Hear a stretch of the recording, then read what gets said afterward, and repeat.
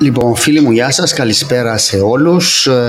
Η ώρα είναι 6 και 3 πρώτα λεπτά, είναι 23 του Δεκέμβρη, ημέρα Πέμπτη, τελευταία εργάσιμη ημέρα για τους δικηγόρους, τους περισσότερους. Αύριο είναι αργία, παραμονή των Χριστουγέννων και έτσι γιορτινά φιλοξενώ σήμερα δύο πολύ καλούς μου συναδέλφους, την Άννα Πλεύρη και τον Νικόλα Κυριακίδη. Παιδιά, καλησπέρα, καλώς ορίσατε για δεύτερη φορά στο Legal Matters.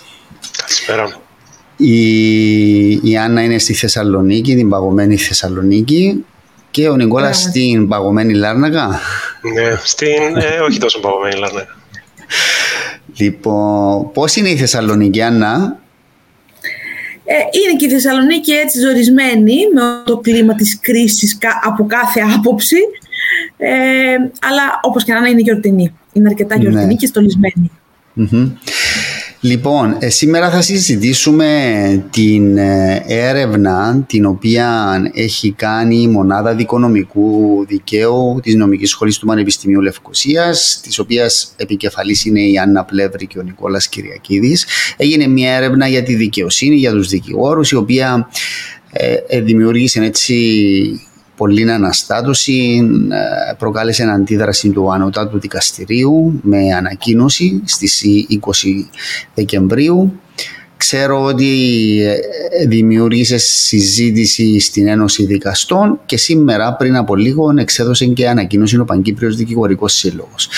Την έρευνα, τα πορίσματα και τις αντιδράσεις θα συζητήσω σήμερα με τους συναδέλφους μου. Ξεκινώντας, Νικόλα, να τα πάρουμε έτσι από την αρχή, να μας πεις για την Μονάδα Δικονομικού Δικαίου, τι είναι, πότε ξεκίνησε, ποια είναι η ιδέα, έτσι να μας εισάξεις στο θέμα από την αρχή και να πούμε στη συνέχεια τα υπόλοιπα.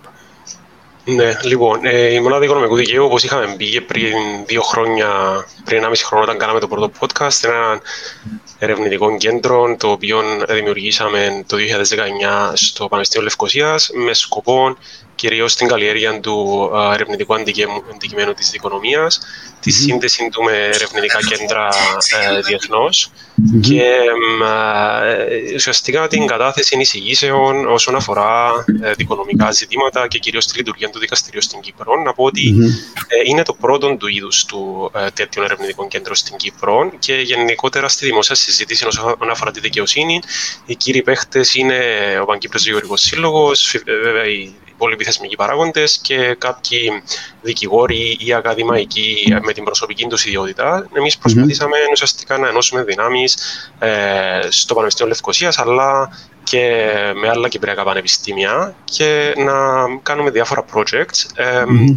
Κάναμε στις 15 του Δεκέμβρη το πρώτο ετήσιο μας συνέδριο, το οποίο θέλουμε να συνεχίσουμε και να το κάνουμε κάθε χρόνο περίπου την ίδια ημερομηνία, στα μέσα Δεκεμβρίου δηλαδή, όπου θα παρουσιάζουμε τα διάφορα επιστημονικά θέματα με τα οποία ασχοληθήκαμε σαν μονάδα, σαν ερευνητικό κέντρο. Φέτος μπορώ να πω ότι είχαμε αρκετά πλούσια θεματολογία και πολύ καλούς ομιλητές. Είχαμε εκπροσώπους την Υπουργό Δικαιοσύνης, τον Πρόεδρο της Επιτροπής Νομικών, τον Πρόεδρο του Παγκυπρίου Δικηγορικού Συλλόγου, την Επιτροπή Νομοθεσίας, καθηγητές από όλα τα κυπριακά πανεπιστήμια. Είχαμε εκπρόσωπο του Συμβουλίου της Ευρώπης, της Ευρωπαϊκής Επιτροπής, είχαμε καθηγητές από το Harvard, το Oxford, είχαμε τέλος πάντων αρκετά καλό line-up. Από τα δικαστήρια τα δικά μας είχαν εκπροσώπους? Όχι, δυστυχώς, και αυτό είναι κάτι που ουσιαστικά τέθηκε σαν ζήτημα και στη συζήτηση, αλλά και μετά από τη... Τους προσκαλέσετε? Στείλαμε μια πρόσκληση στον κύριο Ροδοκρίτου αρχικά ως υπεύθυνος μεταρρύθμισης. Μας είπε ότι ήταν πολύ βεβαρημένο το πρόγραμμα του και μου το επιβεβαίωσαν και προσωπικά όταν συναντηθήκαμε στη συζήτηση για την εκπαίδευση των δικηγόρων για τους νέους θεσμούς. Μετά επίσης στείλαμε στην Πρόεδρο την κυρία Παναγή. Μας είπε η αρχιπρωτοκολλητής ότι είναι βεβαρημένο το πρόγραμμα της. Μετά ζητήσαμε οποιοδήποτε άλλο φέτη. Μας είπαν ότι κανείς δεν μπορεί από τους 13 και μετά ζητήσαμε και από τον κύριο Αλεξάνδρο Παναγιώτου, τον πρόεδρο της Ένωσης Δικαστών, ο οποίος μας είπε επίσης ότι δεν είχε χρόνο να παρευρεθεί. Και ήταν και ο Λόρδος Ντάισον, έτσι. Ναι, ήταν ο Λόρδος Ντάισον που πιστεύω πρώτη φορά έκανε τελευταία παρέμβαση και ουσιαστικά ένα keynote speech, πρώτη φορά μίλησε σε κυπριακό κοινό και τέλος πάντων νιώσαμε αρκετή ικανοποίηση που τον είχαμε. Ήταν αρκετά τα projects που παρουσιάσαμε. Τα θέματα, ναι. Το ένα ήταν αυτή η έρευνα, το άλλο αφορούσε τους νέους κανόνες πολιτικής οικονομίας. Είχαμε θέματα για τεχνητή νοημοσύνη στην πολιτική δικαιοσύνη. Άννα, δεν μου έρχονται τώρα. Αλλά είχαμε επίσης ένα πολύ μεγάλο ζήτημα για την εκτέλεση των αποφάσεων στο κυπριακό σύστημα. Έχουμε κάνει και report για την Ευρωπαϊκή Επιτροπή στο πλαίσιο ενός ευρωπαϊκού project. Έχουμε κάνει και paper το οποίο έχει δημοσιευθεί στο South Eastern Mediterranean Law Journal για το σύστημα εκτέλεσης στην Κύπρο, που είναι η πρώτη, ουσιαστικά αυτά τα δύο είναι τα πρώτα αγγλόγλωσσα κείμενα που καταγράφουν την εκτέλεση, το ελλειπές σύστημα της εκτέλεσης των αποφάσεων στην Κύπρο. Είχαμε project και για την έρευνα, για την μετάφραση των αποφάσεων των δικαστικών που κάνουμε, το αντά του δικαστηρίου, ώστε να είναι πιο εξωστρεφές, να είναι πιο εξωστρεφής η κυπριακή ενόμη τάξη σε δικαστές ή άλλους ερευνητές που ψάχνουν αποφάσεις κυπριακών δικαστηρίων σε ανώτατο επίπεδο στην αγγλική γλώσσα, το οποίο επίσης αυτό χρηματοδοτούμε. Είχε δηλαδή, η έρευνα ήταν ένα από αυτά που παρουσιάστηκαν. Φυσικά δημοσιογραφικά απασχόλησε περισσότερο. Ναι, διότι είχε έτσι κάποια σημαντικά ευρήματα που δημιούργησαν εντύπωση. Και Άννα, μπορείς να μας πεις την ιδέα για την έρευνα, πώς προέκυψε και να μας εισάξεις λίγο στην αυτό που ονομάζουμε ταυτότητα της έρευνας. Όσοι συμμετείχαν κλπ. Να πούμε ότι η έρευνα δεν είναι η πρώτη έρευνα που διεξάγεται ως εμπειρική έρευνα ανθρωπιστικής επιστήμης όπως είναι νομική. Είχε διεξαχθεί στο πρόσφατο παρελθόν από τον καθηγητή Καπαρδί στο Πανεπιστήμιο Κύπρου σε συνεργασία με τον Δικηγορικό Σύλλογο και είχαν συμμετάσχει. Η διαφορά του εκεί είχε και δικαστές που συμμετείχαν και συμμετείχε μερίδα των δικηγόρων, εκεί νομίζω ήταν 300 κάτι δικηγόροι που συμμετείχαν και 24 δικαστές. Αν μπορώ να προσθέσω κάτι εδώ, ήταν 350... Για να είμαστε ακριβείς, ναι. 348 θαρώ και 24 δικαστές. Ναι, άρα ήταν μικρός αριθμός δικαστών, όμως συμμετείχε, ναι. Ναι. Και ήταν, οπότε αυτό ήταν ας το πούμε ένα πρότυπο έρευνας που είχαμε στο μυαλό μας. Εμείς θελήσαμε να την κάνουμε την έρευνα εκτεταμένη στους τομείς που θα αφορούσε, δηλαδή αφορά το ερωτηματολόγιο, έχει 262 ερωτήσεις. Επομένως, κανείς για να το απαντήσει έπρεπε να αφιερώσει τουλάχιστον μισή ώρα. Δεν ήταν δηλαδή, έπρεπε συνειδητά να κάτσει και να ασχοληθεί με το ερωτηματολόγιο. Οπότε αυτό δίνει και μια ποιότητα σε αυτόν που απαντάει. Είχε 228 συμμετέχοντες, προφανώς και δικηγόρους της Δημοκρατίας, λίγους μεν, αλλά είχε και από εκείνη την εκπροσώπηση, ας πούμε, του νομικού κόσμου. Και οι τομείς της έρευνας αφορούν τους δικηγόρους, τους δικαστές, τις επιδόσεις, την εκτέλεση, τα δικαστήρια, την νομική έρευνα, την επιμόρφωση και καταληκτικές ερωτήσεις. Οι ερωτήσεις είναι 262, αλλά δεν είναι μόνο, δηλαδή οι απαντήσεις δεν είναι μόνο η έρευνα ποσοτική, είναι και ποιοτική με ανοιχτού τύπου ερωτήσεις και έχουμε στη διάθεσή μας τις απαντήσεις. Διεξήχθη με ανώνυμο ηλεκτρονικό ερωτηματολόγιο, που σημαίνει ότι δεν είχαμε καμιά πρόσβαση εμείς στα στοιχεία των συμμετεχόντων και των συμμετεχουσών, οπότε διασφαλίστηκε η αμεροληψία και η αντικειμενικότητα της συμμετοχής της ίδιας. Η επεξεργασία των αποτελεσμάτων, των ευρημάτων, των ερωτήσεων έγινε φυσικά με τις μεθόδους και τη βοήθεια στατιστικολόγου, με τη στατιστική επιστήμη. Έχουμε αμφότεροι εμείς οι δύο, έχουμε διδαχθεί μεθοδολογία της έρευνας, χρησιμοποιούμε την έρευνα σε επίπεδο ακαδημαϊκής έρευνας, οπότε δεν είμαστε, ας το πω έτσι, άσχετοι από έρευνες. Όμως και στατιστική ανάλυση των ευρημάτων έγινε φυσικά για να προκύψουν τα γραφήματα, τα ποσοστά.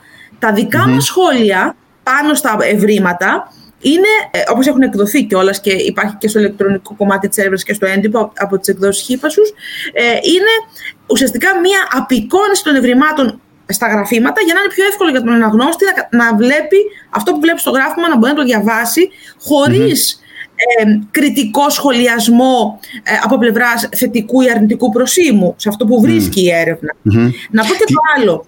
Την έρευνα την ετοιμάσαμε, όχι απλώς κάτσαμε και γράψαμε τις ερωτήσεις. Οι ερωτήσεις επεξεργάστηκαν ώστε να μην υπάρχει κανένας είδους μεροληψία στη διατύπωση της ερώτησης, ούτε κατεύθυνση στην απάντηση. Και φυσικά τη στείλαμε και είχαμε σχόλια από δικηγόρους ακαδημαϊκούς, τους τοπικούς δικηγορικούς συλλόγους και τον Παγκύπριο Δικηγορικό Σύλλογο πριν την τελική διαμόρφωση των ερωτήσεων. Σαν τις ενότητες εσείς τις σκεφτήκετε? Αν μπορώ να προσθέσω, ναι, και βασικά να θυμηθώ πώς ήρθαν τα πράγματα. Έχει αρκετόν καιρό, δηλαδή έχει 2 χρόνια μετά που έγινε αυτό το θόρυβος, προσπάθησα να σκεφτώ πώς σκεφτήκαμε την ιδέα κλπ. Το χρονικό είναι ότι μας απασχολούσε γενικά ότι η δικαιοσύνη ήταν σε μια φθήνουσα πορεία. Αυτό διαπιστώθηκε και σε εκθέσεις εμπειρογνωμόνων κλπ. Και θέλαμε να δούμε έτσι, να μαζέψουμε κάποιον data για να δούμε πώς είναι τα πράγματα. Όταν ξεκίνησε και η πανδημία, τα προβλήματα γίνανε ακόμη πιο έντονα στη δικαιοσύνη. Οπότε σκεφτήκαμε, προσεγγίσαμε τον Παγκύπριο Δικηγορικό Σύλλογο, υπήρξε η θετική ανταπόκριση από το προηγούμενο συμβούλιο και μετά από τον. Ήταν και οι εκλογές εντωμεταξύ και περιμέναμε. Ναι. Θυμάμαι ότι κάναμε έναν πρώτο draft που ήταν, ας πούμε, μπορεί να ήταν 20-30 ερωτήσεις. Μετά αυξήθηκαν, άλλαξαν. Είχαμε πολλά σχόλια από πολλούς που ήθελαν οι ερωτήσεις να μην είναι κατευθυνόμενες, που θεώρησαν ότι κάποιες ερωτήσεις είναι κατευθυνόμενες. Άρα καταβλήθηκε η κάθε δυνατή προσπάθεια να μην είναι κατευθυνόμενες ερωτήσεις, να υπάρξουν όσο το δυνατόν περισσότερες ερωτήσεις για να αντιληφθούμε, να πάρουμε την εικόνα. Να πω ακόμη 2-3 πράγματα. Πρώτον, το ότι απάντησαν 228 άτομα. Ο αριθμός των δικηγόρων στην Κύπρο, αν δεν κάνω, είναι γύρω στις 4.000. Επειδή αυτόν τέθηκε σαν ζήτημα ότι ήταν χαμηλό στο ποσοστό. Και μάλιστα μου αναφέρθηκε μάλιστα ότι και από τον πρώτο της Επιτροπής Δικαστών αναφέρθηκε ότι δεν πρόκειται για σοβαρή έρευνα, διότι απάντησαν μόνο 200 άτομα. Η δική μου άποψη είναι ότι αν οι δικηγόροι είναι 4.000 και αν αυτοί που ασχολούνται και γνωρίζουν πραγματικά τι συμβαίνει στα δικαστήρια είναι γύρω στις 2, δεν ξέρω, αλλά πιστεύω, τότε ένα 10% δεν είναι χαμηλός αριθμός. Επίσης, κάτι άλλο που θέλω να πω είναι ότι το ότι ήταν ηλεκτρονικό ερωτηματολόγιο, δεν μπορούσε κάποιος από το ίδιο υπολογιστή να το συμπληρώσει 2 φορές, για να το πούμε και αυτό. Επίσης, το άλλο που σκεφτήκαμε, θα μπορούσε κάποιος, ας πούμε, να το κάνει από 2 υπολογιστές. Αλλά ήθελε 40 λεπτά να συμπληρώσει το ερωτηματολόγιο. Άρα δεν νομίζω να έκατσε κάποιος να το κάνει. Και, εκτός τούτου. Γιατί να το κάνει κάποιος το πράγμα? Όχι, για να δούμε ότι, μάλλον για να επιβεβαιώσουμε ότι τέλος πάντων αυτοί οι 228 που απάντησαν ήταν όντως 228 άτομα. Επίσης, είχαμε και μια open-ended ερώτηση μέχρι 300 λέξεις που μπορούσε κάποιος να γράψει διάφορα σχόλια. Και είχαμε σχόλια από περίπου 50 άτομα, τα οποία δεν έβαλαμε στη δημοσιευμένη έκδοση, διότι θα μεγαλώνουν πολύ η έκταση της, ακόμη περισσότερο, 140 σελίδες. Άρα υπάρχουν και εκεί σχόλια που ουσιαστικά επιβεβαιώνουν τις απαντήσεις σε μεγάλο βαθμό. Μπορούμε να τα δημοσιεύσουμε σε κάποια φάση και τα 48 όσα ήταν. Και το άλλο, ναι, απάντησαν, βλέπω εδώ 53% άντρες, 5% γυναίκες και 1,8% δεν απάντησαν το φύλον τους. Μετά ήταν από διάφορες ηλικίες. Επίσης και από την νομική υπηρεσία απάντησαν, που είναι και αυτό έχει τη σημασία του. Αυτά. Ανά, αν δει κάποιος την πλειοψηφία αυτών που απάντησαν, θα δει ότι είναι δικηγόροι οι οποίοι έχουν πράκτης χρόνια άσκησης του επαγγέλματος από ασκούμενοι μέχρι και 10 χρόνια. Δηλαδή αυτή είναι περίπου το 70% αυτών που απάντησαν. Συνεπώς έχουμε ουσιαστικά την άποψη μια συγκεκριμένη γενιά συναδέλφων, οι οποίοι άρχισαν να δικηγορούν από το 2010 και μετά, αν έχουν 10 χρόνια. Τελευταία δεκαετία, ναι. Την τελευταία δεκαετία.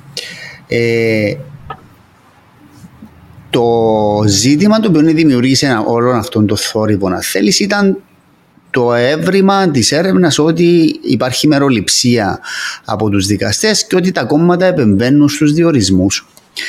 Αυτόν το πράγμα, συμφωνείς ότι είναι η γνώμη των συγκεκριμένων δικηγόρων που απάντησα, δεν σημαίνει ότι κατά ανάγκη να αντικατοπτρίζει για την πραγματικότητα, έτσι? Δηλαδή η αντίληψη που έχει κάποιος για κάτι ή μια ομάδα ανθρώπων για κάτι δεν σημαίνει ότι κατά ανάγκη έτσι είναι τα πράγματα. Ναι, Χριστόφορε, όπως το λες είναι, και με αυτή την αφορμή θα πω ότι επειδή και στην ανακοίνωση του Ανωτάτου αναφέρεται σε εσφαλμένες εντυπώσεις που δημιουργούνται, Χωρίς βέβαια να πω το Ανώτατο Δικαστήριο να έχει δει την έρευνα στο πράγματι, να την έχει λάβει. Την έχει λάβει ήδη, την έχουμε στείλει όπως μας ζητήθηκε σήμερα. Αλλά στο χρόνο έκδοση της ανακοίνωσης δεν είχε υπόψη του την έρευνα. Τι λέει η έρευνα και τι ακριβώς δείχνει. Ήταν από δημοσιογραφικές πηγές ότι ήξερε το Ανώτατο στις 20 του μήνα. Ναι. Οπότε αναφέρεται σε σφαλμένες εντυπώσεις και σε απαξιωτικές αναφορές. Να πω ότι η έρευνα η ίδια της η έρευνα δεν έχει ούτε καταγραφή ασφαλμένων εντυπώσεων, ούτε απαξιωτικές αναφορές. Έχει όμως ένα δεδομένο. Ότι 6 στους 10 από αυτούς που απάντησαν, που είναι κυρίως νέοι δικηγόροι, πιστεύουν αυτό το πράγμα. Ενδεχομένως το πιστεύουν εσφαλμένα, πιθανόν. Αλλά το ότι καταγράφηκε αυτό το πράγμα είναι μια καταγραφή ενός δεδομένου, το οποίο πρέπει να αξιολογηθεί. Να αξιολογηθεί από αυτούς που είναι οι αρμόδιοι να το αξιολογήσουν. Οι έρευνες αυτό κάνουν, καταγράφουν δεδομένα και τα δεδομένα μετά λαμβάνονται υπόψη ή δεν λαμβάνονται, θα πω εγώ, γιατί αξιολογούνται με έναν συγκεκριμένο τρόπο από αυτούς που πρέπει να πάρουν ορισμένες αποφάσεις. Βέβαια, το 6 στους 10 δεν είναι λίγο. Είναι παραπάνω από τους μισούς. Δεν είναι λίγο, αλλά σημαίνει ότι εκεί κάποιοι άλλοι έχουν άλλη άποψη. 4 στους 10 πιστεύουν ότι δεν είναι αμερόληπτοι, ότι οι δικαστές είναι αμερόληπτοι και δεν έχουν κανένα επεμβάσεις. Το ότι είναι νέοι επίσης έχει πολύ μεγάλη σημασία. Αυτό θα έλεγα. Εγώ πιστεύω ότι το ότι έχουμε να κάνουμε με τη συγκεκριμένη γενιά δικηγόρο, δηλαδή ασκούμενων και δικηγόρους που έχουν μέχρι 10 χρόνια άσκησης του επαγγέλματος. Άρα ηλικιακά μιλάμε για άτομα μέχρι και 40 χρονών maximum. Maximum. Ναι, maximum. Έχει να κάνει παίζει μεγάλο ρόλο, διότι είναι άλλες οι αντιλήψεις τους, είναι ενδεχομένως να εκφράζονται και περισσότερο από ό,τι εκφραζόμασταν εμείς ή εκφραζόμαστε εμείς που είμαστε κάπως πιο μεγάλοι ή αρκετά πιο μεγάλοι. Λοιπόν, οπότε παίζει ρόλο και αυτό. Και παίζει ρόλο το ότι είναι η νέα γενιά που αποφάσισε να τοποθετηθεί και να συμπληρώσει την έρευνα και όχι η μεγαλύτερη. Και θα πω και το εξής, και συμπίπτει αυτή η άποψη της νέας αυτής γενιάς με γεγονότα τα οποία έχουν γίνει στην κυπριακή δικαιοσύνη επίσης την τελευταία 5ετία προς 10ετία. Έτσι, δηλαδή, και ας πούμε η Γκρέκο έχει είναι 5 έτη, πριν από 5 έτη είναι που έγιναν οι πρώτες συστάσεις και ξεκίνησαν και διορθώθηκαν πράγματι πράγματα και στον τρόπο εισαγωγής και στα ζητήματα αυτά. Δηλαδή, και να πω και κάτι άλλο, στο συμπόσιο παρουσιάστηκαν τα ευρήματα από 3 συναδέλφους δικηγόρους. Μάλλον κάποια από τα ευρήματα. Η κυρία Παναγιώτου, η οποία είναι και εκπρόσωπος του Δικηγορικού Συλλόγου, του εκπρόσωπος τύπου, η οποία παρουσίασε κάποια ευρήματα, διαπίστωνε συνεχώς ότι τα ευρήματα της έρευνάς μας, με αυτό έστω εγώ θα πω το μικρό ποσοστό συμμετοχής, ήταν τα ίδια με την έρευνα που έκανε ο Παγκύπριος Δικηγορικός Σύλλογος στους νέους δικηγόρους. Στα ζητήματα, ας πούμε, της σεξουαλικής παρενόχλησης, γενικώς της παρενόχλησης στην εργασία, στα ζητήματα ξανά της άποψης των νέων δικηγόρων ως προς τα δικαστήρια και τους δικαστές. Και νομίζω ότι ο Νικόλας έχει μελετήσει και κάποια άλλα ευρήματα, θαρώ, ευρωπαϊκά. Θα ήθελα να τα αναφέρω αυτά, Χριστό. Ναι, βεβαίως. Ουσιαστικά, αυτό που γενικά, εγώ αυτό που σκεφτόμαι αυτές τις μέρες, καταρχάς, εμένα με στεναχωρεί που γίνεται αυτή η συζήτηση. Θα προτιμούσα ιδανικά να μην βγαίνουν αυτά τα ευρήματα και ιδανικά η δικαιοσύνη μας αντικειμενικά να λειτουργούσε ομαλά. Ποιος θέλει τώρα να ασχολείται και να κάνει έρευνες και να τέλος πάντων να προσπαθεί να σκεφτεί πώς να διορθώσουμε τα πράγματα. Αλλά αντικειμενικά, πρώτον, υπήρχε αρκετή μουρμούρα για αρκετά ζητήματα. Δεύτερον, είναι το θέμα των καθυστερήσεων. Οπότε, σε συνδυασμό με το ότι δεν γίνονταν καθόλου έρευνες, αυτό μας οδήγησε στο να κάνουμε την έρευνα. Οπότε, ξεκινώ με αυτόν τον δεδομένο. Το άλλο που ήθελα να πω είναι ότι και αν μπορώ να σχολιάσω να σχολιάσω κάποια ζητήματα της ανακοίνωσης του Ανώτατου Δικαστηρίου, παρόλο που σαν ερευνητικό κέντρο είπαμε ότι δεν έχουμε ούτε θεσμικό ρόλο, ούτε θέλουμε να μπούμε σε οποιαδήποτε αντιπαράθεση. Πάντως τους ενόχλησε, δηλαδή, για να βγάλει το Ανώτατο Δικαστήριο ανακοίνωση και να σχολιάσει έρευνα. Ακαδημαϊκή έρευνα, ναι, σημαίνει ότι τους ενόχλησε πάρα πολύ και εστιάστηκαν, Νικόλα, και εδώ να μου απαντήσεις, σε 2 σημεία, στο θέμα της αμεροληψίας και στο θέμα των κομμάτων. Να σας πω να σχολιάσω την ανακοίνωση αν μπορώ και να πω και την προσωπική μου άποψη για αυτά τα 2 ζητήματα. Καταρχάς, ένα λογικό επιχείρημα για το αν έκανε καλόν ή κακόν αυτή η έρευνα είναι η έγνοια, όπως διατυπώθηκε, να μην γίνει μόδα η ανεύθυνη έρευνα για τη δικαιοσύνη, επιλέξει αυτό, με κάλυψη αξιοσέβαστους φορείς, δηλαδή πανεπιστήμια, ενταγμένη σε μια ευρύτερη προσπάθεια αναπαξίωσης που εν τέλει είναι ευλαπτική για όλους. Εμένα η απόψη μου εδώ είναι ότι αν λειτουργούσαν όλα τέλεια, ναι, θα ήταν πολύ επιβλαβές να κάνει κάποιος μια έρευνα και τέλος πάντων να αναδείξει κάποια δεδομένα που κάνουν ουσιαστικά διαταράττουν τα ζητήματα, τα διάφορα πράγματα. Όμως, μήπως είναι πιο χρήσιμος ο προβληματισμός, αν όντως υπάρχει κάποιο πρόβλημα, παρά ο εφησυχασμός. Το άλλο που θέλω να πω είναι... πάνω σε αυτό το σημείο, εγώ νομίζω, αγαπητοί, ότι το ανώτατο έπεσε στην παγίδα, την οποία έπεσα και εγώ στην παγίδα. Όταν είδα την έρευνα στις εφημερίδες, μου δημιουργήθηκε μία αλφα εντύπωση. Όταν μου έστειλε ο Νικόλας την έρευνα με το email και τη διάβασα και είδα, θεωρώ θεμελιακής σημασίας το ότι 70% περίπου αυτών που απάντησαν είναι συγκεκριμένης ηλικίας και έχουν περίπου 10 χρόνια άσκηση του επαγγέλματος. Και κάποιος που δει τα αποτελέσματα, δει τις απαντήσεις στην έρευνα, πρέπει να τις περάσει μέσα από αυτόν το φίλτρο. Και το συμπέρασμα το πρώτο είναι ότι είναι η άποψη αυτών των ανθρώπων, Άννα, έτσι πιστεύουν οι νέοι δικηγόροι. Και δεύτερο, δεν ξέρουμε τι πιστεύουν οι υπόλοιποι, δηλαδή από τα 40 και πάνω που δεν συμμετείχαν στην έρευνα, δεν ξέρουμε ποια είναι η άποψη τους. Αν με ρωτάτε εμένα, για παράδειγμα, αν υπάρχει αμεροληψία ή μεροληψία, εγώ πιστεύω ότι γενικά είναι αμερόληπτοι οι δικαστές μας και δεν έχω την εντύπωση που αποτυπώνεται στην έρευνα. Όμως δεν έχει σημασία αυτό το πράγμα. Πρέπει να τη δεις την έρευνα έχοντας υπόψη ποιοι την απάντησαν. Και να πω και το εξής. Οι νέοι συναδέλφοι μας, όταν άκουσαν πριν 2-3 χρόνια τον πρώην Γενικό Εισαγγελέα να κατηγορεί τον πρόεδρο του Ανωτάτου Δικαστηρίου τότε ότι ήταν μεροληπτικός σε συγκεκριμένη υπόθεση της Τράπεζας Κύπρου, εμπαράξενο δηλαδή να απαντήσουν ή να τους δημιουργηθεί εντύπωση ότι υπάρχει μεροληψία στα δικαστήρια, ειδικά των νεότερων συναδέλφων. Και άλλα θέματα, όπως η απόφαση του ΕΔΑ με στην υπόθεση Νίκολας, όπως... Η Νίκολας, την ξέρουμε, είναι η νομική Νίκολα. Εγώ σου είπα ένα παράδειγμα το οποίο έπαιζε στις εφημερίδες, έπαιζε στα κανάλια. Ήταν κάτι το οποίο έκαμε πάταγον τότε. Συζητήθηκε.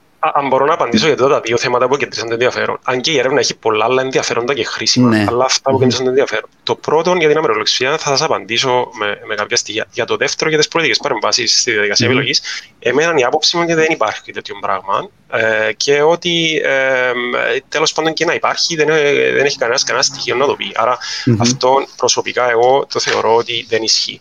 Για το θέμα της αμεροληψίας και σχολιάζοντας και την ανακοίνωση του Ανωτάτου που λέει ότι καταρχάς λέει η έλλειψη αμεροληψίας, λέει η ανακοίνωση, αποτελεί σοβαρό λόγο για πειθαρχική καταγγελία εναντίον δικαστή ή για υποβολή αίτησης. Για την πειθαρχική καταγγελία είχαμε και σχετική ερώτηση, τα διαγράμματα 102-103 στην έρευνα, που η ερώτηση ήταν: γνωρίζουν οι δικηγόροι τη διαδικασία για πειθαρχική καταγγελία? Και η συντριπτική πλειοψηφία ήταν ότι δεν τη γνωρίζουν. Δηλαδή, αν κάποιος θεωρεί ότι ένας δικαστής μεροληπτεί, δεν ξέρει τι πρέπει να κάνει ένας μέσος δικηγόρος. Και το δεύτερο, η διαδικασία της έφεσης. Εντάξει, η έφεση, ο μέσος όρος εκδίκασης είναι 6-7 χρόνια. Άρα δεν θεωρώ ότι είναι. Ας πούμε, υπάρχουν διαδικασίες, αν υπάρχει μεροληψία, να μπορεί να αντιμετωπιστεί. Το δεύτερο, λέει ότι το Ανώτατο Δικαστήριο, λέει ανακοίνωση, έχει εισάξει τον Ιανουάριο του 2019 οδηγό δικαστικής συμπεριφοράς, ο οποίος είναι από τους πιο προηγμένους στην Ευρώπη και ενδεχομένως να αποτελέσει πρότυπο και για άλλες χώρες. Όμως, τι έγινε για να γίνει αυτό? Ήταν εκθέσεις Γκρέκο, ήταν οι καταγγελίες του πρώην Εισαγγελέα κλπ. Και δεύτερον, όσον αφορά τη δικαστική συμπεριφορά, γνωρίζω θετικά ότι δεν υπάρχει σύστημα αξιολόγησης. Βέβαια, οι δικαστές αποφασίζουν πώς θα λειτουργούν και πώς θα αξιολογούνται, αλλά γνωρίζω ότι δεν υπάρχει διαφάνεια ως προς την αξιολόγηση των δικαστών. Υπάρχουν κάποια στατιστικά, ξέρω ότι γίνεται monitor η απόδοση, αλλά δεν υπάρχει διαφάνεια ως προς την ως προς την αξιολόγηση. Και αυτό είναι και κάτι που το έχω αναφέρει και σε ένα paper για την επόμενη μέρα μετά την εισαγωγή των νέων θεσμών πολιτικής οικονομίας. Δηλαδή, για τους δικηγόρους και τους διαδίκους υπάρχουν οι ποινές και τα αντικίνητρα των καθυστερούν. Αν οι δικαστές όμως δεν εφαρμόζουν όπως πρέπει τους κανόνες, τι αντικίνητρα έχουν. Το άλλο, να σας πω, να αναφέρει επίσης η ανακοίνωση ότι σύμφωνα με την γνωμοδότηση της Επιτροπής της Βενετίας, λέει ότι τα προβλήματα των καθυστερήσεων, αναφέρει η ανακοίνωση, είναι εντελώς άσχετα. Συγγνώμη, να το βρω επιλέξει. Η αναγνώριση ότι τα προβλήματα της κυπριακής δικαιοσύνης ουδόλως αφορούν την έλλειψη ανακεραιότητας ή ανεξαρτησίας των δικαστών έχει εξ αρχής τονιστεί πολύ πρόσφατα σε γνωμοδότηση της Επιτροπής της Βενετίας, που εκδόθηκε 10 του Δεκέμβρη του 2021, πριν μερικές μέρες, και μετά λέει, συνεχίζει να απηχεί για την ποιότητα της δικαιοσύνης της Κύπρου η διαπίστωση της Ευρωπαϊκής Επιτροπής του 2004 ότι η δικαιοσύνη της Κύπρου είναι ανεξαρτητή κατά την ένταξη της Κυπριακής Δημοκρατίας στην Ευρωπαϊκή Ένωση. Εντάξει, δύο πράγματα να πω εδώ. Το πρώτο είναι ότι ίσως δημιουργήθηκε μια αντίληψη ότι ναι, η Κυπριακή δικαιοσύνη είναι αμερόληπτη, την οποία είχα και εγώ, διότι είμαι και εγώ δεύτερης γενιάς δικηγόρος και πάντα ο πατέρας μου έλεγε ότι οι Κυπριακοί δικαστές είναι άμεμπτοι και μόλις ήρθα εγώ στην Κύπρο αυτό διαπίστωσα. Αλλά μήπως υπάρχει μια φθήνουσα από τα τελευταία χρόνια και ίσως αυτό να χρήζει διερεύνησης. Και το δεύτερο, επειδή έψαξα την ανακοίνωση την γνωμοδότηση της Επιτροπής της Βενετίας. Αν μπορώ να κάνω share την οθόνη μου ένα δευτερόλεπτο.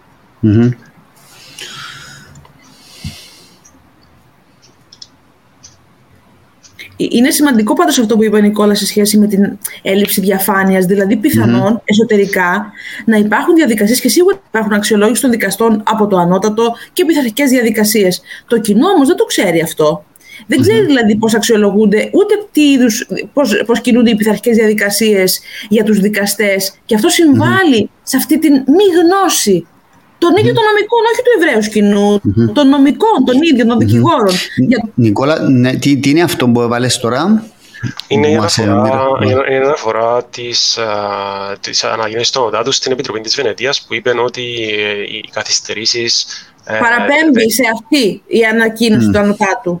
Παραπέμπει εδώ. Παραπέμπει σε αυτό, το οποίο λέει το εξής. From the outset, it should be emphasized that the problems encountered in the Cypriot judiciary do not seem related in any way to a lack of integrity or independence of the judges. Όντως, λέει ότι οι καθυστερήσεις κλπ. Δεν φαίνεται να έχουν σχέση με την αμεροληψία των δικαστών. Πάμε όμως εδώ στο footnote 2 που λέει on the level of perceived judicial independence, δηλαδή την εντύπωση που έχει το κοινό και παραπέμπει για τη δικαστική ανεξαρτησία. Για τη δικαστική ανεξαρτησία και παραπέμπει εδώ στο EU Rule of Law Report του 2021, το οποίο θα κάνω επίσης share και στο EU Justice Scoreboard, που βασικά τα ίδια πράγματα λένε, να κάνω μόνο share το EU Rule of Law Report του 2021, τι λέει για την Κυπριακή εξαρτησία της Κυπριακής δικαιοσύνης και για το αν πρέπει να προβληματιστούμε ή όχι. Το οποίο εμένα με βρίσκει σύμφωνο ότι τουλάχιστον πρέπει να προβληματιστούμε. Δεν λέω ότι είναι μεροληπτική διαδικασία, αλλά σίγουρα πρέπει να μας προβληματίσει με συγκεκριμένα μέτρα και όχι απαξίωση των ερευνών. Πρέπει να κάτσουμε κάτω να δούμε πρώτον αν αυτή η έρευνα που κάναμε δεν είναι καλή, να κάνουμε καλύτερη έρευνα με περισσότερους συμμετέχοντες, με πιο σωστά κριτήρια, για να δούμε πρώτον αν υπάρχει πρόβλημα και δεύτερον να διορθωθεί. Κάνω share και το report του Rule of Law και είναι στα ελληνικά. Είναι σημαντικό να έχει δεδομένα και το κοινό για να μπορεί να σχηματίσει χριστόφορη άποψη. Το οποίο report αυτό πάλι είναι με εμπειρική έρευνα που κατέληξε και βλέπουμε ότι και μεγάλοι οργανισμοί αυτόν τη μέθοδο χρησιμοποιούν, που επειδή αμφισβητήθηκε και το ότι κάναμε ερωτηματολόγια και συνεντεύξεις. Λέει το επίπεδο της εκλαμβανόμενης ανεξαρτησίας δικαιοσύνης είναι μέτριο στην Κύπρο. Όσον αφορά την αντίληψη του ευρέου κοινού, το 48% θεωρεί ότι η ανεξαρτησία της δικαιοσύνης είναι αρκετά καλή ή πολύ καλή, ποσοστό που μειώθηκε κατά 7 ποσοστίες μονάδες το 2021 σε σχέση με το 20. Το αντίστοιχο ποσοστό στις εταιρείες, 45% κλπ. Αυτό το επίπεδο εκλαμβανόμενης ανεξαρτησίας δικαιοσύνης είναι μέτριο από το 2016. Δηλαδή, Σίγουρα εγώ θα ήθελα ένα θεσμικό όργανο τουλάχιστον να προβληματίζεται και να βλέπει τα προβλήματα και όχι να επιλέγει τα διάφορες σχεδόν θετικές αναφορές και να λέει ότι δεν υπάρχει κανένα πρόβλημα. Αννά, εσύ θεωρείς ότι μήπως επηρεάστηκαν οι δικαστές και το ανώτατο από τον τρόπο που τα μέσα ενημέρωσης παρουσίασαν την έρευνα, δηλαδή ήταν έτσι κάπως γενική παρουσίαση, είχε τίτλους κλπ. Και δεν είδαν, ας πούμε, αυτά που λέει ο Νικόλας. Που ξέρεις καλά ότι δημοσιογραφικά τσιμπάνε τα θέματα τα οποία έχουν και για τον μέσο πολίτη έτσι, ένα ενδιαφέρον δημοσιογραφικό. Οπότε δεν μου κάνει εντύπωση που τα μέσα από τα 5-6 projects που είχαμε εμείς στο συμπόσιο επέλεξαν να παρουσιάσουν, ας πούμε, κυρίως αυτό ή μόνο αυτό κάποια εξ αυτών. Και ναι, αλλά και οι τίτλοι οι δικηγόροι πιστεύουν αυτόν, οι δικηγόροι, δηλαδή έλεγε για όλους τους δικηγόρους. Ναι. Ταυτόχρονα όμως η έρευνα μέσα λέει και για τους δικηγόρους. Δεν αναφέρεται μόνο στους δικαστές. Οι δικηγόροι απαντούν κάνοντας αυτοκριτική και λένε οι ίδιοι τους πώς συμβάλλουν στις καθυστερήσεις. Οι ίδιοι πώς αντιμετωπίζουν τις υποθέσεις και τι στρατηγικές ακολουθούν σε σχέση με τις αναβολές και άλλα ζητήματα. Αυτά, ας πούμε, δεν σχολίασε κανένας. Όμως οι δικηγόροι που τα απάντησαν κάναν την αυτοκριτική τους. Και δείχνει και αυτό. Και εγώ θα σταθώ ξανά σε αυτό που είπε ο Νικόλας. Πρέπει να υπάρχει μία διαφάνεια, έστω σε επίπεδο ανακοινώσεων προς τους νομικούς και προς το κοινό για το τι συμβαίνει στη δικαστική εξουσία. Να σας πω ένα παράδειγμα που ήταν και για τα ελληνικά δεδομένα έτσι, πρωτόγνωρο. Φέτος απολύθηκαν 6 δικαστές στην Ελλάδα για πρώτη φορά. Απελήθησαν λόγω καθυστερήσεων. Απελήθησαν λόγω καθυστερήσεων στην έκδοση αποφάσεων. Και αφού προηγήθηκαν άλλες ποινές όπως στέρηση μισθού και διάφορα. Και υπήρξε ανακοίνωση από τον Αριοπάγο ακριβώς γι' αυτό, εξηγώντας ο κάθε ένας από αυτούς σε τι πειθαρχικά παραπτώματα υπέπεσε, τι απήντησε στην πειθαρχική διαδικασία όπου απολογήθηκε και ποια ήταν η ποινή του. Θέλω να πω, η δικαιοσύνη έχει προβλήματα σε όλες τις ένομες τάξεις και πρέπει να αντιδρά για να αυτορυθμίζεται. Εδώ μου έστειλαν διάφορες ερωτήσεις. Μία από αυτές είναι γιατί ονομάσετε την έρευνα αξιολόγηση του συστήματος δικαιοσύνης που έτσι δείχνει μια γενικότερη, ας πούμε, κατεύθυνση και δεν βάλετε τίτλο γνώμες δικηγόρων για τη δικαιοσύνη. Να απαντήσω εγώ αν μπορώ. Καταρχάς υπάρχει υποτίτλος που λέει πορίσματα εμπειρικής έρευνας στην έκδοση. Και το δεύτερο είναι ότι νομίζω, δεν θυμάμαι γιατί ακριβώς το ονομάσαμε έτσι, νομίζω επηρεαστήκαμε από την έρευνα του Πανεπιστημίου Κύπρου και αν μπορώ να το κάνω share και ένα λεπτό αυτό επειδή είναι σημαντικό. Αυτή είναι η έρευνα που έγινε από τον καθηγητή κ. Καπαρδή και τον Κυπριακό Γεωργικό Συλλογό το 2014. Η οποία ουσιαστικά αναφέρει έρευνα μεταξύ δικηγόρων και δικαστών για την αξιολόγηση του συστήματος απονομής δικαιοσύνης στην Κύπρο. Αυτή τη βρίσκει κάποιος online, Νικόλα, όταν την ψάξει? Δεν θυμάμαι, νομίζω την βρήκα online, μπορώ να την μοιραστώ σε κάθε περίπτωση και είχε γίνει και παρουσίαση. Απλά να πω ότι ναι, εδώ λέγεται την ταυτότητα της έρευνας, το ραντιμολόγιο συμπλήρωσαν ανώνυμα και εθελοντικά 370 νομικοί δικαστές δικηγόροι ασκούμενοι και ήταν κάπου λέει πόσοι δικαστές, 24 δικαστές. Εδώ αυτή η έρευνα δεν αμφισβητήθηκε από κανέναν, επειδή δεν είχε, θεωρώ, πορίσματα που ενόχλησαν. Και γιατί δεν είχε πορίσματα που ενόχλησαν, έκανα έτσι λίγο, έψαξα λίγο τις ερωτήσεις. Έχει μια ερώτηση, ας πούμε, για παράδειγμα, ευθύνονται οι δικηγόροι για τις καθυστερήσεις στη δικαιοσύνη και δεν υπάρχει αντίστοιχη ερώτηση, φταίνε και οι δικαστές. Δεν ξέρω τον λόγο γιατί ήταν έτσι διαμορφωμένες οι ερωτήσεις, αλλά πιστεύω ότι αυτή η έρευνα δεν αμφισβητήθηκε, μάλλον χρησιμοποιήθηκε θετικά, επειδή δεν ενοχλήσε κανέναν πόρισμα. Ναι. Τώρα, Νικόλα, μεθοδολογικά, για να αξιολογήσει κάποιος ένα σύστημα δικαιοσύνης, είναι θέμα το τι πιστεύουν κάποιοι δικηγόροι ή κάποιοι δικαστές ή είναι με αντικειμενικά κριτήρια που το κρίνεις αυτό το ζήτημα? Όπως είπα πριν, και το EU Justice Scoreboard και το Rule of Law Report, αυτόν ουσιαστικά βασίζεται σε ερωτηματολόγια για να δει τις απόψεις του κόσμου. Είναι γενικά μια μέθοδος που χρησιμοποιείται και όταν ήρθαν και εμπειρογνώμονες στην Κύπρο έκαναν πάλι συνεντεύξεις και το Ministry of Justice στη Βρετανία χρησιμοποιεί αυτήν τη μέθοδο, που μάλιστα το website τους λέει ότι they want to put evidence at the heart of the justice system. Δηλαδή θέλουν κάποια δεδομένα για να μπορούν να ξέρουν πώς είναι η κατάσταση, για να... Σίγουρα και τα υπόλοιπα είναι σημαντικά. Είναι ένα από τα εργαλεία. Ναι, είναι ένα από τα εργαλεία.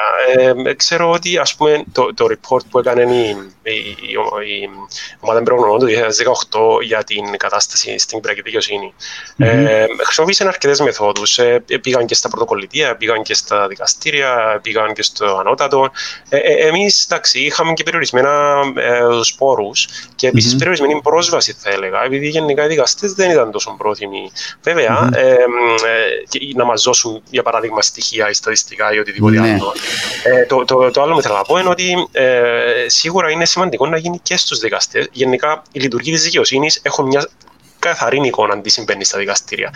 Οι δικηγόροι και οι δικαστές είναι κατεξοχήν λειτουργοί της δικαιοσύνης. Πρέπει να γίνει και σε δικαστές. Αν υπάρχει αυτή η διάθεση από το ανώτατο, μας προσέγγισαν ατομικά κάποιοι δικαστές που δήλωσαν προθυμία και θέλουμε το επόμενο διάστημα να κάνουμε και έρευνα σε δικαστές. Επίσης, αυτή την έρευνα θέλουμε να την εμπλουτίζουμε για να την βελτιώνουμε και να την επαναλαμβάνουμε κάθε 2-3 χρόνια. Και να δούμε δηλαδή και το rotation, να δούμε και τυχόν αλλαγές χρονικές ανάλογα με τις συγκυρίες. Ναι, και σίγουρα οποιοδήποτε feedback υπάρχει για μεθοδολογία ή κάποιες καλύτερες ιδέες που μπορούν να χρησιμοποιηθούν. Εννοείται είμαστε ανοιχτοί, δεν διεκδικούμε, εννοείται το αλάθητο. Το αλάθητο, για όνομα του Θεού. Ήταν μια πρώτη απόπειρα. Επίσης, το EU Justice Scoreboard λέει ότι η Κύπρος και άλλες 2-3 ευρωπαϊκές χώρες δεν διεξαγούν σχεδόν καθόλου έρευνες για την ποιότητα της δικαιοσύνης. Αυτός ήταν ακόμα ένας λόγος που είπαμε ότι σαν ερευνητικό κέντρο θα ήταν καλό να ξεκινήσουμε μια προσπάθεια. Και εξ όσων ξέρουμε, δεν έχει ανακοινώσει το ανώτατο κάποια στατιστικά ή δική του έρευνα που αφορά, ας πούμε, τη δικαιοσύνη από την πλευρά από το δικαστών, ας πούμε, που είναι κάτι που θα πρέπει να γίνει και θα θέλαμε να ασχοληθούμε με αυτό. Να πω επίσης, εγώ από προσωπική εμπειρία, κάποια στιγμή πριν από 2 χρόνια είχα ζητήσει από το ανώτατο άδεια για να κάνω έρευνα σε ένα άλλο ζήτημα, κυρίως ανθρωπίνου δυναμικού που αφορούσε δικαστές και γυναίκες δικαστές. Φυσικά αιτήθηκα εγγράφος σχετική άδεια για να μπορώ να απευθυνθώ στις δικαστές και δεν έλαβα καμία απάντηση. Δεν έλαβα καν αρνητική απάντηση. Διαβιβάστηκε αρμοδίως η αίτησή μου και δεν έλαβα καν απάντηση. Απλά προσθέσω κάτι για να μην φανεί ότι υπάρχει και οποιαδήποτε, ας πούμε, αρνητική διάθεση. Αρνητική διάθεση και σύγκρουση εναντίον του δικαστικού σώματος κάθε άλλον. Καταρχάς, εγώ δεν με βρίσκει σύμφωνο εμένα ούτε η αντίδραση του δικού μου επαγγελματικού σώματος των δικηγόρων που πήγε πριν από λίγο, που είπε ουσιαστικά ότι οι δικηγόροι κανένα ρόλο δεν παίζουν τέλος πάντων στην εικόνα που έχει ο κόσμος για το σύστημα δικαιοσύνης κτλ. Πάλι, εγώ προσωπικά προτιμώ μια διάθεση αυτοκριτικής και όχι κάθε τι που βγαίνει να προσπαθούμε να δείξουμε ότι είναι όλα τέλεια. Και το άλλο που ήθελα να πω, ξέχασα τι άλλο ήθελα να πω.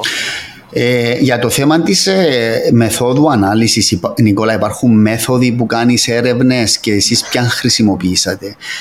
Εδώ έχω ερωτήσεις αν έγινε internal validity διαδικασία, ποιοι είναι οι περιορισμοί της έρευνας, αν έγινε στάθμιση του ερωτηματολογίου και όλα αυτά. Καταρχάς, κάναμε το ερωτηματολόγιο αρχικά και κάναμε και κάποια testing στην αρχή, να δούμε αν βγαίνει, αν τέλος πάντων οι ερωτήσεις είναι κατανοητές και μπορούν να απαντηθούν. Μετά, όσον αφορά το internal validity, ένας πιθανός κίνδυνος είναι οι δικηγόροι να ήταν προκατηλημένοι και να απαντούσαν, ας πούμε, κατηγορώντας τους δικαστές ή τέλος πάντων ευλογώντας τα γένια τους, αλλά είδαμε μέσω των άλλων απαντήσεων ότι υπάρχει μια ειλικρίνεια αυτών που απάντησαν, εφόσον είναι δικηγόροι και παραδέχονται ότι, αλλά και σε άλλα σημεία της έρευνας. Και επίσης στα σχόλια είδαμε ότι τέλος πάντων υπάρχει μια αντικειμενικότητα αυτών που την συμπλήρωσαν. Τι άλλο με ρωτήσεις, δεν θυμάμαι. Σε ό,τι αφορά το στατιστικό πρόγραμμα που χρησιμοποιήθηκε το SPSS από τη στατιστική έρευνα, δηλαδή αυτό που χρησιμοποιήθηκε στην έρευνα του καθηγητή Καπαρδί.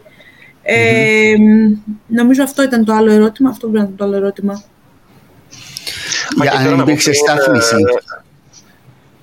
Κάτι που ήθελα να πω πριν είναι ότι το ανώτατο δικαστήριο μας άνοιξε τις πόρτες του 2 φορές. Οι πρώην πρόεδροι, ο κ. Ναθαναήλ και ο κ. Νικολάδος μας δέχτηκαν στο γραφείο του, συζητήσαμε. Μάλιστα από τον κ. Ναθαναήλ προήλθε μια ιδέα για τη μετάφραση των αποφάσεων του ανώτατου δικαστηρίου για να γίνει η κυπριακή δικαιοσύνη πιο ανοιχτή διεθνώς, και όντως το ξεκινήσαμε αυτό το project. Και απόλυτα έχουμε τη διάθεση να βοηθήσουμε όπως μπορούμε και όπως μπορούμε να είμαστε χρήσιμοι. Ναι. Τώρα, όπως είπαμε, δημιούργησαν έτσι αντιδράσεις και μια πικρία, νομίζω, στους δικαστές, Άννα, και θεωρούν ότι έγινε ζημιά. Και φαντάζομαι ο λόγος είναι διότι ήδη το κλίμα κατά της δικαστικής εξουσίας γενικά στην Κύπρο τα τελευταία χρόνια, ειδικά από τότε που ξεκίνησαν τα social media, χρόνο με το χρόνο χειροτερεύει. Μήπως εμείς οι λειτουργοί της δικαιοσύνης έχουμε έτσι μια αυξημένο καθήκον να είμαστε πιο προσεκτικοί? Και τι εννοώ? Ας πούμε το έβριμα για ότι οι δικαστές δεν είναι αμερόληπτοι. Μήπως έπρεπε να μπει μια επιφύλαξη μέσα στην έρευνα, να επεξηγηθεί κάπως περισσότερο για να μην βγει προς τα έξω με τον τρόπο που βγήκε? Δηλαδή υπάρχει εκεί ένα ζήτημα, νομίζεις, εκ των υστέρων κρίνοντας και με μια διάθεση αυτοκριτικής? Ναι. Έχω τη γνώμη ακριβώς όπως είπα στην αρχή, επειδή εμείς στα σχόλια δεν κάναμε σχόλια, κριτικά σχόλια, έστω από νομικό ακτιβισμό, να κάνουμε σχόλια πάνω στα ευρήματα και να λέμε, ξέρω εγώ, ότι εδώ απεικονίστηκε αυτό που επικρατεί και στην καθημερινότητα ή αυτό που επικρατεί και στο δημόσιο διάλογο. Θα δείτε δεν υπάρχει καθενός τέτοιο σχολιασμό στο έβριμα. Το έβριμα αναφέρεται σε ένα συγκεκριμένο ποσοστό συγκεκριμένων ανθρώπων που απάντησαν. Αντιλαμβάνομαι ότι αυτό πυροδότησε ένα ήδη τεταμένο κλίμα. Και γι' αυτό ενδεχομένως υπάρχει και αυτή, ας πούμε, η πολεμική των ανακοινώσεων, στην οποία εμείς βεβαίως αντιλαμβανόμαστε που συμβαίνει και καταλαβαίνουμε γιατί συμβαίνει, αλλά δεν ήταν αυτός ο στόχος της έρευνας. Ο στόχος της έρευνας ήταν να αναδειχθούν, να καταγραφούν δεδομένα με βάση μια συγκεκριμένη ομάδα δικηγόρων που απάντησαν. Αν δει κανείς για παράδειγμα την ερώτηση 108, στην ερώτηση 108 που λέει θεωρείται ότι υπάρχουν διακρίσεις από δικαστές σε βάρος νεαρών δικηγόρων, 75,4% απαντάει ναι. Και είναι φυσικά, όπως είπες, οι νέοι δικηγόροι που κυρίως απαντούν το ερωτηματολόγιο. Το ερωτηματολόγιο έχει μέσα αρκετά δημογραφικά. Διαβάζοντας και τα δημογραφικά μπορεί να καταλάβει κανείς τις απαντήσεις. Και έχοντας πλήρη επίγνωση ότι δεν είχαμε εμείς σχολιασμό να δυναμητήσουμε ακόμα περισσότερο τα ευρήματα για να πούμε ναι, έχουμε μια αμεροληπτική δικαιοσύνη, γιατί δεν υπήρχε κανένας λόγος που κάνουμε αυτό. Οι ίδιοι μας καθήκαμε όσο γίνεται πολύ αμερόληπτοι απέναντι στα ευρήματα. Αν μπορώ να πω και εγώ την άποψή μου σε αυτό, εκ των υστέρων να μου έλεγε κάποιος ότι θα δημιουργεί τον όλο αυτό συζήτηση, ίσως και να προτιμούσα, αν υπήρχε βέβαια και η διάθεση από το ανώτατο να υπάρξει προβληματισμός ότι ναι, πρέπει να δούμε τα στοιχεία. Θα προτιμούσα να μην έβγαινε καθόλου προς τα έξω με αυτόν τον τρόπο. Σίγουρα δεν θέλουμε μια κατάσταση να κάνουμε χειρότερη. Από την άλλη, να σου πω, Νικόλα, αν υπάρχει όντως πρόβλημα και βλέπουμε μόνο τις θετικές αναφορές και δεν βλέπουμε τις αναφορές που είναι ουσιαστικά προβληματικές, κάτι πρέπει να μας ταρακουνήσει.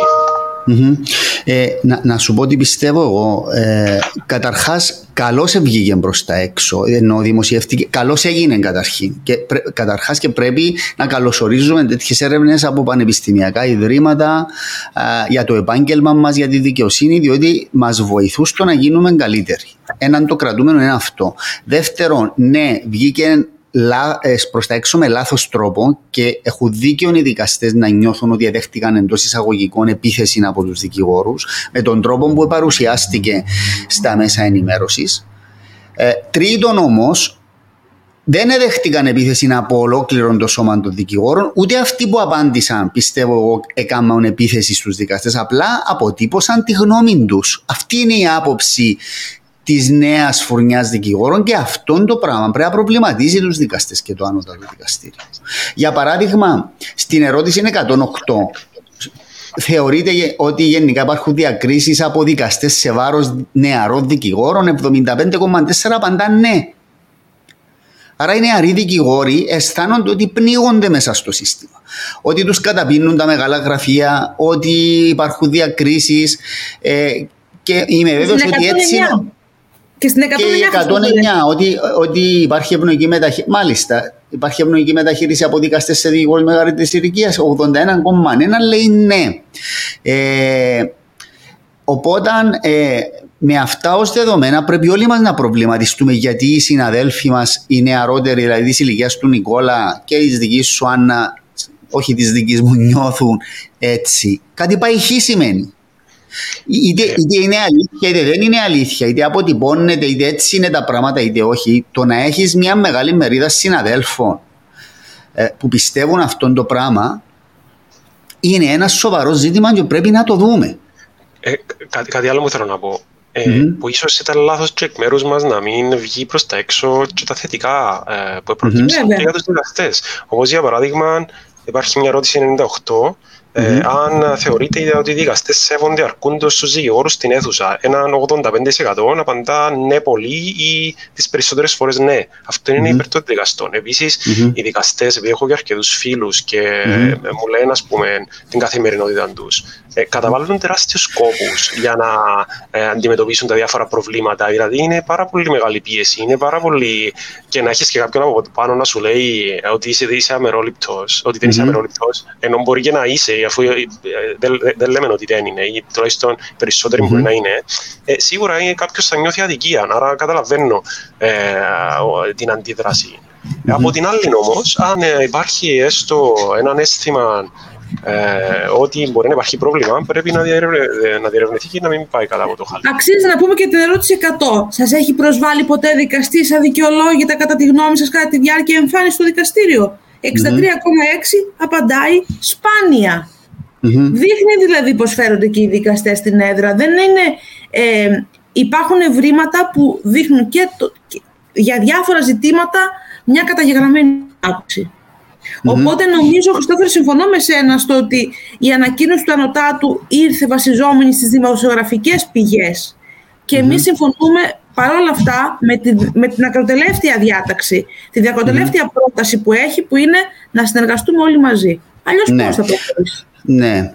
Να σου πω, η ανακοίνωση του Ανωτάτου ήταν και μια έτσι, νομίζω, στιγμιαία αντίδραση στην πίεση που δέχεται το δικαστικό σώμα από την κοινωνία γενικότερα τα τελευταία χρόνια. Ναι. Και λειτουργήσαν κάπως αντανακλαστικά, αισθανόμενοι ότι πάλι τους χτυπούμε αδίκως. Και ήθελαν να ξεκαθαρίσουν. Και βλέπεις, ενώ υπάρχουν και άλλες κριτικές ερωτήσεις για το θέμα της κατάρτισης, ας πούμε, οι νέοι δικηγόροι ή αυτοί που απάντησαν, 60% θεωρούν ότι δεν είναι καταρτισμένοι οι δικαστές στον βαθμό που πρέπει. Δεν ασχολήθηκε με αυτόν. Το Ανώτατο Δικαστήριο ασχολήθηκε με το θέμα της αμεροληψίας και των διορισμών με παρέμβαση πολιτικών κομμάτων που έχει σχέση και με την αμεροληψία αυτό. Διότι όταν σε διορίσει το πολιτικό κόμμα σημαίνει με πλάτες που εμπήκες, άρα είσαι επιρρεπής και ούτω καθεξής. Και ήθελαν να διασφαλίσουν, να περιφράξουν αυτόν το πράγμα, το οποίο το θεωρούν πολύ σημαντικό. Μπορώ να πω κάτι. Στο τέλος πάλι της ανακοίνωσης λέει ότι το σοβαρό πρόβλημα της Κυπριακής Δικαιοσύνης είναι οι καθυστερήσεις. Όπως είπα πριν, ναι, υπάρχει μια βελτιωτική πορεία τα τελευταία 2 χρόνια. Γίνονται πάρα πολλά πράγματα και πιστεύω ότι τα επόμενα χρόνια θα δούμε θετικά αποτελέσματα. Και το Ανώτατο Συμβάλλει έχει ζητήσει τη βοήθεια της Ευρωπαϊκής Επιτροπής και του Συμβουλίου της Ευρώπης. Υπάρχει υπεύθυνος μεταρρυθμίσεων, ο κ. Ολοκρίτου, που κάνει εξαιρετική δουλειά. Είναι οι νέοι θεσμοί. Κάποιες εισηγήσεις που βγήκαν και από το συνέδριο, και ίσως είναι ακόμα πιο σημαντικές και από το πρόβλημα διερεύνησης της μεροληψίας, είναι κάποια ζητήματα πρακτικά, όπως για παράδειγμα οι δικαστές να έχουν clerks, να έχουν ερευνητικούς βοηθούς, επειδή τώρα όπως είναι τα πράγματα δεν προλαβαίνουν να βγάζουν αποφάσεις, άρα διατηρείται αυτή η καθυστέρηση. Το άλλο, περισσότερη χρήση της τεχνολογίας, περισσότερες εμφανίσεις μέσω email κλπ. Αυτά πρέπει να γίνουν άμεσα για να υπάρχει αυτή η διάθεση εξυγχρονισμού ακόμα περισσότερο. Για μένα είναι πιο σοβαρό το θέμα των καθυστερήσεων και πρέπει ακόμη περισσότερα πράγματα να γίνουν να επιλυθεί. Εντάξει, δεν ξέρω αν έγινε έρευνα μεταξύ των ίδιων των δικαστών και δεν έχει δημοσιευτεί, αλλά αν έγινε έρευνα πάνω σε θέματα όπως οι συνθήκες εργασίας, για παράδειγμα, ή αυτό που είπες εσύ, Νικόλα, να έχουν βοηθούς ή να έχουν, ας πούμε, τα στοιχειώδη για να κάνουν τη δουλειά τους, θα έβγαιναν πάρα πολύ ανησυχητικά ευρήματα, κατά τη γνώμη μου, διότι εμείς τα βλέπουμε και τα ζούμε, ξέρουμε σε τι άθλιες εργασιακά συνθήκες δουλεύουν οι δικαστές και τι είναι υποχρεωμένοι να κάνουν κάθε μέρα. Δηλαδή υπάρχει και αυτή η πτυχή, Άννα, δεν είναι? Ειδικά στη Λευκοσία, με το κτηριακό, με την έλλειψη προσωπικού κλητήρων, ειδικά οι επαρχιακοί δικαστές μέχρι και τη θέση του Προέδρου είναι μόνοι τους. Ναι. Παλεύουν μόνοι τους. Το άλλο που χαροποίησε που είπε η Ραφαέλα Χατζικυριάκους του Συμβουλίου της Ευρώπης στο συνέδριο μας, είπε ότι ένα από τα επόμενα projects είναι το θέμα εξυγχρονισμών πρωτοκολλητίων. Αυτό πιστεύω θα βοηθήσει πάρα πολύ να αντιμετωπιστούν οι καθυστερήσεις. Σε συνδυασμό με το κτηριακό, είδα ότι έγιναν και συναντήσεις αυτήν την εβδομάδα. Ναι, αυτό πρέπει να γίνεται. Θα ήταν πολύ ενδιαφέρον να γίνει αυτή η εσωτερική έρευνα μεταξύ των δικαστών και επιτρέψτε με εδώ πάλι μεθοδολογικά να πω, αυτό δεν μπορεί να γίνει με προσωπικές συνεντεύξεις. Δεν αντιλαμβάνεστε ότι ποια ελευθερία λόγου έχει ένας επαρχιακός δικαστής όταν θα αξιολογηθούν τα ευρήματα από το ανώτατο και γράφει το ονοματεπώνυμο του στη συνέντευξη? Αναγκαία θα γίνει με ανώνυμα ερωτηματολόγια που θα τύχουν στατιστικής ανάλυσης, όπως το δικό μας. Εδώ ο συνάδελφος μας, ο Αντώνης ο Γλυκής, λέει: αν στην έρευνα συμμετείχαν και παλαιότεροι δικηγόροι, πιστεύω το έβριμα για τη μία μεροληψία του δικαστών δεν θα εμφανιζόταν. Ίσως τότε κάποια άλλα σοβαρά ευρήματα της έρευνας να απασχολούσαν το ανώτατο και εμάς και να λύνονταν αρκετά προβλήματα. Συγχαρητήρια για την έρευνα, παιδιά, και να την αναπτύξετε περισσότερο στο άμεσο μέλλον. Συμφωνώ απόλυτα με τον Αντώνη και τη φιλοσοφία και τη λογική που το βάζει. Και εδώ συνέβη και να το εξής. Από τη μια, αδίκως λόγω των μέσων μαζικής ενημέρωσης, πιστεύω, εστοχοποιήθηκαν οι δικαστές, και αδίκως από τους δικαστές έγινε μια επίθεση εντός εισαγωγικών στην έρευνα που έκαμετε, και έτσι προσπάθησαν να την υποβαθμίσουν και παρασύρθηκε και ο Παγκύπριος Δικηγορικός Σύλλογος, νομίζω, σήμερα. Η Κυπριακή Νομική Ακαδημία έχει κάνει την τελευταία δεκαετία εξαιρετικά βήματα. Και τα ακαδημαϊκά ερευνητικά κέντρα μπορούν να δέχονται τέτοιου είδους αντιδράσεις, ακριβώς βασιζόμενα στο ότι κάνουν ερευνητική δουλειά για να πάει παρακάτω το κάθε σύστημα. Οπότε κανένα ζήτημα δεν υπάρχει για μας. Εμείς χαιρόμαστε που ακόμα και ότι συζητούμε σήμερα γι' αυτό, και ότι η έρευνα είναι στη διάθεση του ανωτάτου αυτή τη στιγμή, είναι στη διάθεση όποιου θέλει να μας τη ζητήσει, και είναι βεβαίως και στη διάθεση σε έντυπη μορφή από τις εκδόσεις Χίπασους. Λοιπόν, Νικόλα, ποια είναι τα μελλοντικά σχέδια του? Η έρευνα αυτή είναι στο ίντερνετ, μπορεί να τη δει κάποιος, παιδιά, ή όχι? Ακόμη όχι. Έχετε σχέδια να την δημοσιοποιήσετε? Επειδή εκδόθηκε, δεν είναι σωστό να την... Σε πρώτη φάση, λόγω της έκδοσης, δεν θα είναι... Από πού μπορεί να την προμηθευτεί κάποιος? Πρώτον, μπορεί να μας στείλει email και να το στείλουμε ηλεκτρονικά, και το δεύτερο θα είναι διαθέσιμο από τις εκδόσεις Χίπασους. Αν θέλει ως έντυπο, δηλαδή, από τις εκδόσεις Χίπασους είναι το έντυπο που... Μάλιστα. Άρα όμως οποιοσδήποτε συνάδελφος, είτε δικαστής, είτε πρωτοκολλητής, είτε φοιτητής της νομικής, τι θέλει, μπορεί να στείλει έναν email σε εσάς, τα οποία τα email τα βρίσκει από την ιστοσελίδα, νομίζω, του Πανεπιστημίου. Βέβαια, έχουμε. Ναι. Ή και σε μένα, αν έχω την άδεια σας, αν μου στείλουν εμένα email, μπορώ να στείλω την έρευνα όπως την έχω στείλει σε κάποιους δικαστές. Έχουμε η σελίδα του ερευνητικού κέντρου, ουσιαστικά περιέχει και όλες τις πληροφορίες, στοιχεία επικοινωνίας, και εκεί βάζουμε όλα μας τα projects, και αν μπορεί κάποιος να δει. Είναι unique.ac.cy, κάθετος school. Και να πω ότι είναι και σημαντικό. Είναι και σημαντικό ότι απευθύνονται πλέον σε εμάς ευρωπαϊκά όργανα, όπως η Ευρωπαϊκή Επιτροπή, για να στείλουμε report, για παράδειγμα, για το κομμάτι της εκτέλεσης των αποφάσεων στην Κύπρο. Διότι πρέπει να υπάρχει ένας σύνδεσμος ερευνητικός με τα ευρωπαϊκά όργανα όταν ζητούν να δουν δεδομένα. Και επειδή η Κύπρος στο κομμάτι αυτό είναι ακόμα σε πρόωρο στάδιο, ενώ ακαδημαϊκά και ερευνητικά, χαιρόμαστε που μπορούμε να συμβάλλουμε. Ξαναλέω, χωρίς την παραμικρή χρηματοδότηση από κανένα κέντρο εξουσίας ή με σχέση εξάρτησης από κάποιον. Νικόλα, ποια είναι τα επόμενα σχέδια της Μονάδας Οικονομικού Δικαίου του Πανεπιστημίου Λευκωσίας?